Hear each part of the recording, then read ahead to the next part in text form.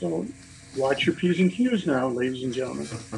All right, so we are. I want to wrap around and finalize the concepts of faith and deeds, and then perhaps we'll touch a little bit on the concept of belief and the various kinds of beliefs that there are, and that will finish up chapter two. And if we have time, which doesn't look like it, since we only have about maybe 40 minutes, we'll start looking at chapter three.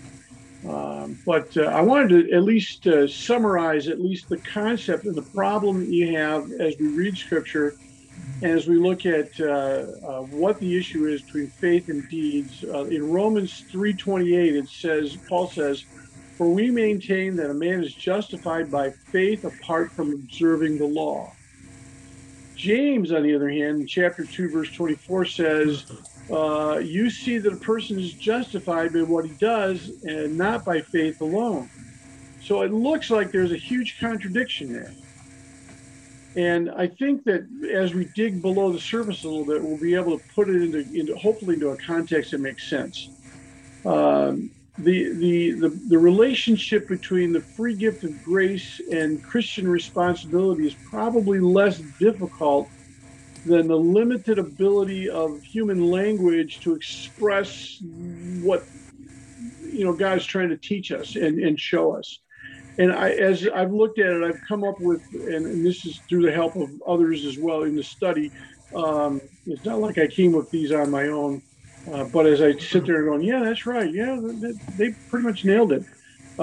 Confusion over the meaning of terms, confusion over the use of Genesis 15:6, which, by the way, is the passage says that Abraham was justified by faith, and it was counted. It says, so Abraham believed the Lord, and it was credited to him for righteousness, is the passage in Genesis 15:6. So that's another issue: is what does that mean, and how is it used? Because Paul appears to use it one way, James appears to use it another way, and we want to try to unpack how that happens. And then lastly, uh, uh, confusion over understanding that there are actually three tenses of salvation that happen in Scripture, and the problem is, the biggest problem is that we don't appreciate what each writer is saying, and what tense of salvation is it: past tense, present tense, or future tense? And as we understand that, I think it will help us. So let's take a look at this and just dig just a little bit below this surface and see if we can't kind of come up with, I hope. My concern is that if you don't nail this down, this is so important to our understanding of faith that I want us to get it right. I want it to be nailed down in your mind so that there is no question at a later date and go, oh, what were they talking about? How does that mean? So first of all, you have the verbal similarity, if you will, the commonality, the confusion of terms. And I think it can be resolved by recognizing that words can carry multiple meanings. And Paul and James intend different meanings for the use of the same terms. For Paul, as well as James, saving faith means accepting the gospel, and it includes a personal commitment to Jesus Christ's mission. Um, so that's important, but the problem comes down to, for Paul, Paul is talking about the acts of obedience to the Jewish law, which he argues. And he's saying that he does this to demonstrate the fact that our faith, our election, and our status with the family of God is not based upon our deeds, but upon faith, our trust in Christ. So think of it this way: um, Paul came from a very legalistic background.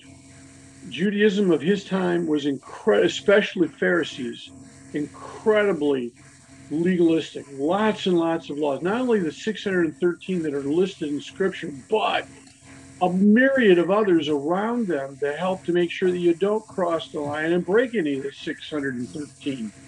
So a series of of signposts, if you will, or fences to stop you from doing this. And the result of that is often what happens when we have been involved in gross sin. And I'm not saying that Judaism was in gross sin, but think about this from a perspective of somebody who comes to Christ.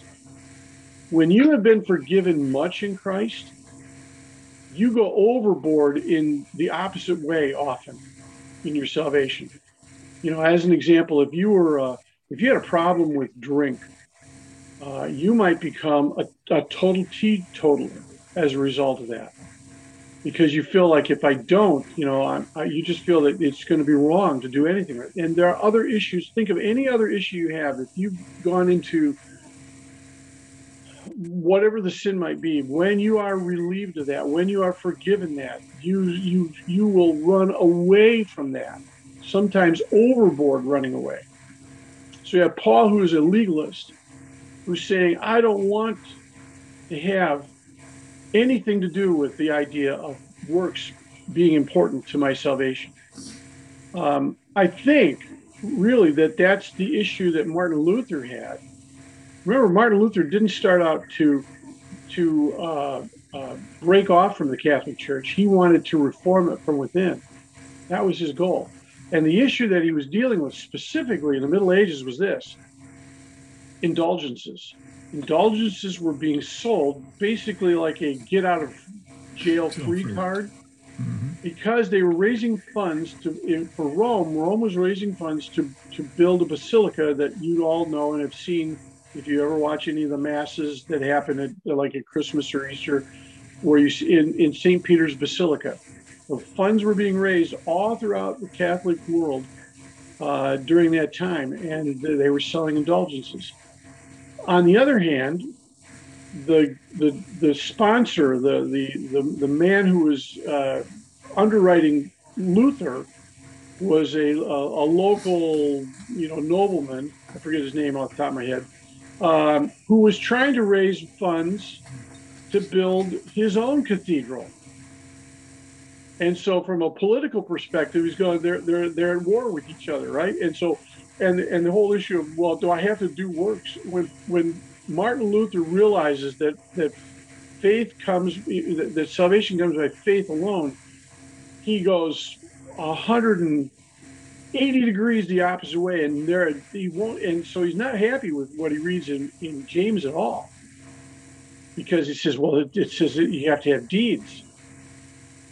Totally misunderstanding what James is saying, but really identifying with what Paul says. So that's one of the problems we run into. James, on the other hand, is talking about the deeds not of obedience to the Jewish law specifically, but the deeds of the actual law. He wanted the deeds of Christian love is what he was looking for. And he calls it the royal law that we're fulfilling. The royal law of what? Love. Love others, love God. Love God, love others. So for him, the key is action. For James, deeds are an act of charity that flow from a life that's lived out in concert, in communion with God. And that is that, and for God, it is a preliminary or primarily, preeminently mercy that's being talked about here. Paul says in Galatians 5:6, for in Christ Jesus neither circumcision nor uncircumcision has any value. The only thing that counts is faith expressing itself through love. That's probably what James is attempting to say there. Now, the second problem I sometimes run into is this whole idea of past tense, present tense, future tense, etc. And additionally, what were the three things I said here? Confusion of the use of Genesis 15:6. So in here we have Paul looking at what happens with Abraham and being considered part of the group, part of the faith, where he says it was credited. He believed God. It was credited to him for righteousness. From um, from Paul's perspective, this is what God did in the past. Absence of any worthiness on the part of Abraham. Abraham does nothing. anticipate this happening. It's all about what God has done in the past. James, on the other hand, passes over the issue of circumcision. Remember, how do you prove that you're a part of the family of God if you are take care, Larry. If you are going to be a part of the family of God, in the Old Testament, you do what? Circumcision is a sign. Once you've accepted a belief in a monotheistic God, and you become a part of the family of God, you are circumcised, right? So James overlooks that, goes beyond that, and says, "What is going on now?" The real question is, the striking question is almost always posed in the terms of James disagreeing with Paul, but maybe James isn't disagreeing with Paul. Think about this. What does Jesus have to say? Because James is constantly referring to and using Christ's teaching early on. Remember, this is one of the first books written in the New Testament. So Jesus says in Luke chapter 6, verse 44, each tree is recognized by its own fruit. In other words, you have to produce something. You got to produce something. In another passage in Matthew chapter 25, verses 44 and following, people come to the Lord and say, Lord, when did we see you hungry or thirsty or a stranger or in need of clothes or sick or in prison and didn't help you? And Jesus replies, I tell you the truth, whatever you did for one of these least of these, you did not do for me. If you didn't do it for them, you didn't do it for me. And then they will go away to eternal punishment, but the righteous to eternal life. That sounds an awful lot like what James is saying. It sounds like James and Jesus are kind of talking about the same thing. So then we come to the final possibility, and that is, what salvation are we talking about? Where is the salvation located? Where is it anchored at? Is it anchored in the past? Is it anchored in the present? Is it anchored in the future? Well, we know that in Ephesians chapter 2, it says, for by grace you've been saved through faith, and it's not from yourselves, it's a gift of God, not of works, so no one can boast about it, right? So it's an accomplished fact. It's in the past. It is what we would call justified. Justification. Salvation has three aspects to it. Justification is the first one, where you are declared righteous. And again, the easy way to remember that is just as if I've never sinned. Now it doesn't say you haven't never sinned. It just says that you've been justified and you are declared righteous. Now, in the present, Paul says this as well as James, and that we call this we are being saved, and this is sanctification. In 1 Corinthians 1, chapter 1, verse 18, by the way, I am really seriously considering, after we're done with James, looking at 1 Corinthians, which would naturally flow into 2 Corinthians, unfortunately. But I think right now is a good time to deal with those two books. It strikes at the heart of some of the issues that the church is facing today. And we want to take a look and see what does God actually say in those books. So I'm really seriously, unless God tells me otherwise, that's kind of the direction that we're looking to head towards after James. But anyhow, in 1 Corinthians chapter 1, verse 18, it says, for the message of the cross is foolishness to those who are perishing, but to us who are being saved, it is the power of God. Notice the being saved. Philippians 2, verse 12 says this, therefore, my dear friends, as you've always obeyed, not only in my presence, but now much more in my absence, continue to work out your salvation with fear and trembling. So there is an aspect to which we have been saved. We are currently being saved, and we call that sanctification. It's the process. We're probably not going to, let me put it this way. I can't speak for you personally, but I have a pretty strong inkling that none of you are going to be fully sanctified this side of eternity. But I know for certain I'm not. So there's also a future hope of salvation. And Paul writes about this as well in Romans chapter 13. He says, and do this, understanding the present time. The hour has come for you to wake up from your slumber because your salvation is nearer now than when we first believed. You see the idea that it's in the future, it hasn't fully come yet. Um, Philippians 3:2 says, but our citizenship is in heaven, and we eagerly await a savior from there, as though it's not yet fully happened. So there's an aspect to which we have been saved, that's justification. We are in the process of being saved, that's the sanctification.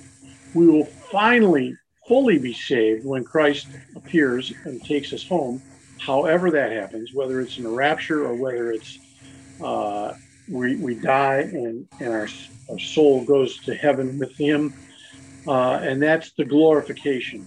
Now, the final glorification will be when the body is renewed and brought back, the soul and the spirit and the body are all put back together. So, part of the problem we have is understanding that I think Paul and James are not in disagreement. James is writing about present tense. Paul is writing in the earlier passages in Romans about a past tense, about something that's happened in the past.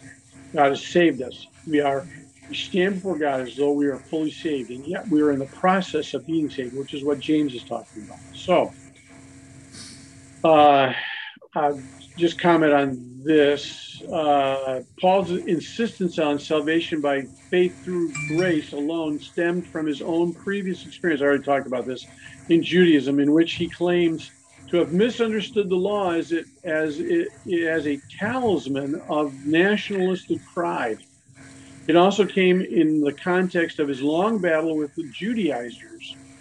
And once Paul understood that the Jew and the Gentile are on equal footing before God relative to election, and that election could not be based on merit, either personal or national, he was committed to the proposition of grace as a free gift.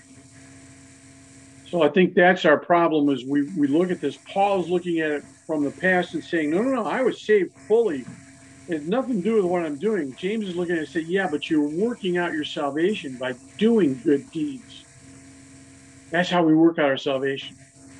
That's our sanctification process. All right. So if I killed that, killed it a little bit, huh? Bonhoeffer, if I was going to paraphrase Bonhoeffer on this, I would say this. When Christ calls you, he calls you to come and die. Die to yourself. That's the hard part. It's the part I don't want to do. I'm constantly, if there is proof in a resurrection, is proof in the resurrection of my unrighteousness, of my old man. I keep thinking I've killed him off, and for some strange reason, he keeps coming back. It's that whole idea that I present my body a living sacrifice. My problem is too often I crawl off the altar after doing that. I need to keep putting myself there. Don't you think that when we act out our faith through good deeds, it actually reinforces our faith and makes it stronger? Oh, I think that's a great observation. I mean, the feeling, the spiritual feeling I get when doing something like that just lifts me up and makes me want to do it again or do it more. Yeah, I think you might have hit on something. I think when we do something and we do it for the right reasons, God gives us, I hesitate to use this, but the warm fuzzies. Yeah, exactly. We know that we've done something that God approves of, and we know we kind of have his spiritual okie dokie.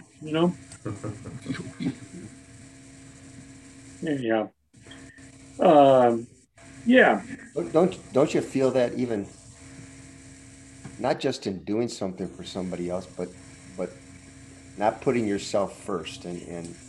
um, and you feel God is like, I just feel a sense of peace Mm, when that happens. That I feel more right with God when I mm.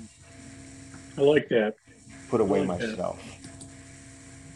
You guys are on. I think you guys are on target. I really do. It's good. Any other thoughts before we go on? This That's good. Genesis 15:6, I was just flipped back there and was looking at that. I really don't see the controversy. I mean, you're cherry picking one verse out of Abraham's whole story. And yeah, God justified him, but heck, he had already moved halfway across his known world with his family. I mean, he was acting out his faith. And this last thing was just his acceptance that one day he would have a son. Um, that's just one aspect of his relationship with God. So, yeah, I don't see any controversy there. Well, yeah, I like that. That's good. I think the issue with Paul is looking at something that, God, Abraham chooses to believe God that he's going to get this. And so it's counted to him for righteousness. Remember, it's kind of an accounting term. It means you credit it to his account. On the other hand, James is not looking at that. What is James looking at? He goes way beyond that and looks all the way over to God having fulfilled his promise and giving him Isaac. And then God says, "Oh, by the way, I want you to go to Mount Moriah, and I want you to build an altar there, and I want you to lay your son on the altar, and I want you to sacrifice him to me. What's more important, my relationship with God or the gift that God gave me?" And that's what James is saying. He did this in showing that he truly believed in God. It was an act of faith that he had. How often, if God were to take away from you whatever it is that you most have desired and God has given you, would you still trust God? Would you still believe that He was a good God, that He had your best interest at heart? Like Job, huh? Yeah, yeah. Think of how the struggle of this is the everything is put on that one child, and now God's saying, "Do you love me more than the child? Do you love me more than the gift?" How often have I said to God, "No, I like the gift. I want the gift. I don't care about you as much as I care about the gift." You ever had a kid do that to you? There's, there's also you're killing somebody. It's a commandment. You're Oh fighting yeah. that law that you've been living with. Of course, on the other side of the coin, all the people around him are got no problem with human sacrifice. Well, okay, but I'm just saying you're like, you know, having Oh yeah, coming you're back asking from. me. You're asking an awful lot of somebody that says, don't kill, and you've got all these things you're supposed to, and then you're looking Well, against everything you've been taught. yeah, and sometimes I mean, God says something to me, and I'm like, really? Do you really? Is that really you talking? Do you really want me to do that? I can't imagine. You need to sacrifice your child. Well, wait, I'm not supposed to kill anybody. There's like a whole bunch of reasons not to do it. Plus, And there's how all this. much? Every promise was made from that son. But in Abraham's time, there was no law. This is pre-law. Yeah, but they also understood you weren't supposed to kill. We knew that because of, I don't know, let's say Cain and Abel. Just saying, God wasn't too happy with Cain, so we pretty much knew there was not a good idea to kill people. We have to understand one thing, as the body without the spirit is dead, so faith without works is dead also. I think God wants to show off through us. Yeah, I think so. Yeah, That's a visible, if you will, expression of his love. sure. Yeah. And he uses a body, a flesh body. He says, by the way, you're dead. I come in, you're alive. And my expression of your faith in me is you acting upon it. Mm-hmm. He's the maker of all things. He did stuff, if you will. And he expects us to do stuff, if you will. He motivates us. I still find it absolutely fascinating that according to Hebrews, Abraham believed in the promise of God, even to the point of saying, if God wants me to kill my son, he will raise him up from the dead. That blows me away.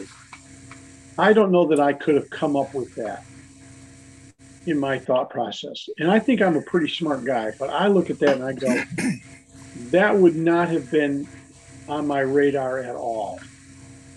Talk about faith. Are you willing to trust God when it looks like everything is going to, excuse the expression, but we've all used it, hell in a handbasket? I think too, it's important to not only trust God, but sometimes in the midst of everyone, even other brothers or sisters, we have to believe what he's saying, and he's going to back it up, and that's what faith is all about. Yeah, and inevitably, what I've found in my life is that God never does it the way I'd expect it. He never does it quite. It's like, yeah, I'm going to give you your son, but I want you to kill him first. I'll give him back to you, or at least be willing to kill him, right? God says, I want you to do this. I was going to say, he didn't even just give him his son. He made him wait for him. Oh, yeah. 25 years or so. Yeah. Oh, and way past when you expect it. Yeah. Yeah. And then he's like, oh, okay, I want him back. Oh, man. That's a lot, man. So that comes back to our final few minutes here. I want to talk about the idea of faith or belief and how that plays out, because we think of faith as being saving faith, but at times it is a process. There are people that make a decision to trust Christ and it's immediate, and everything clicks into place. And then there are those even in our midst today who have said, well, I kind of always believed, but it finally crystallized at a particular point in time, but I was believing every step of the way until it finally all made sense to me. And I think that's kind of what happens in a lot of lives. I'll give you this example. Jesus has a group of people that follow him, not only the 12, but a whole other group. They're following him. And it's starting with the very first miracle in Cana. In John chapter 2, verse 11, he says, this was the first of his miraculous signs. Remember, John only gives like 7 signs in the entire, all the other books have got miracles galore, but not when it comes to John. John is very particular. He picks out just specific miracles because he wants to prove a point. So he says in John chapter 2, verse 11, this is the first of his miraculous signs Jesus performed in Cana of Galilee. By the way, I always think it's kind of cool. The very first sign that Jesus did was he made wine at a party. Jesus doesn't mind going to parties. I think that's awesome.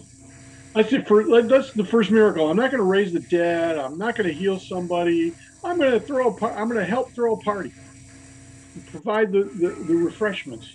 I think that's awesome. So he thus revealed his glory, and his disciples put their faith in him.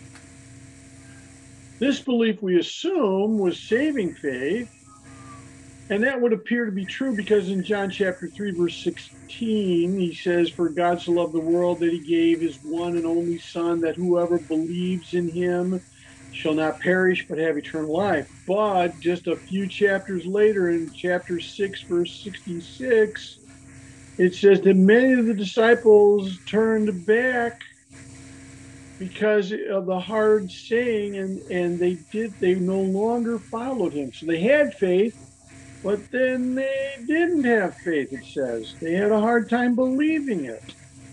Does that sound familiar to any of you?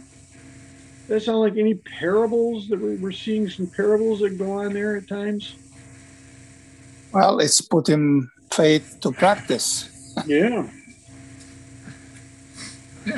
Yeah. He says, in this, he says, he's talking about you have to eat my flesh of the Son of Man. And you're going, man, that's a hard one. Who can accept it? This is a hard teaching. And he says, this is the bread that came down to you from heaven. That's all in chapter 6. And he says, who can accept it? And aware of this, his disciples grumbled among themselves. And Jesus said to them, does this offend you? What if you see the Son of Man ascend to where he was before? The Spirit gives life to the flesh, gives life. The flesh counts for nothing. The word I've spoken to you are the Spirit, and they are life. Yet there are some of you who do not believe. For Jesus knew from the beginning which of them did not believe and who would betray him. And he went on to say, this is why I told you that no one can come to me unless the Father has enabled him. And from this time, many of the disciples turned back and no longer followed him. This is where one of the great sayings that Peter has is Jesus says to the 12, he says, do you want to leave too? Do you? And he's talking to the 12, and Simon Peter answers him, Lord, to whom shall we go? You have the words of eternal life. We believe and know that you are the Holy One of God. Wow. So there is a possibility of having an intellectual faith, like saying, you know what, that's way too much that I have to do. I'm not willing to do this, and turning back because it's too hard.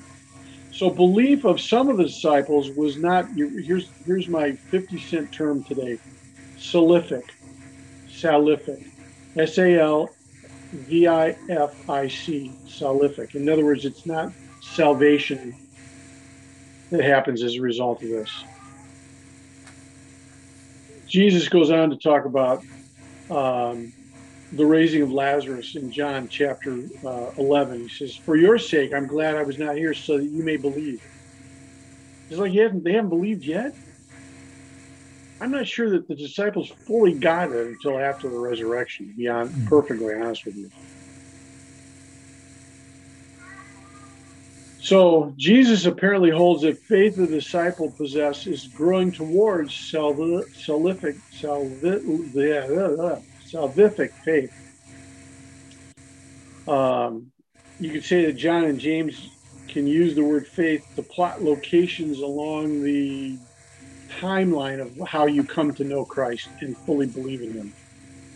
John recognizes that those who recognize that Jesus that in Jesus God is at work but refuse to believe. There are those that believe first but turn away, and then there are those who believe but whose desire for worldly praise overpowers their belief, and there are those who grow towards salvation, and finally their saving faith is manifest in obeying, I don't know, the commandments of God. Love one another.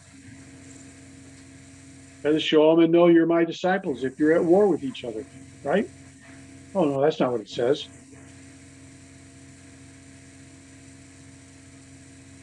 John 15, verses 9 and 10 says, as the Father has loved me, so have I loved you. Now remain in my love.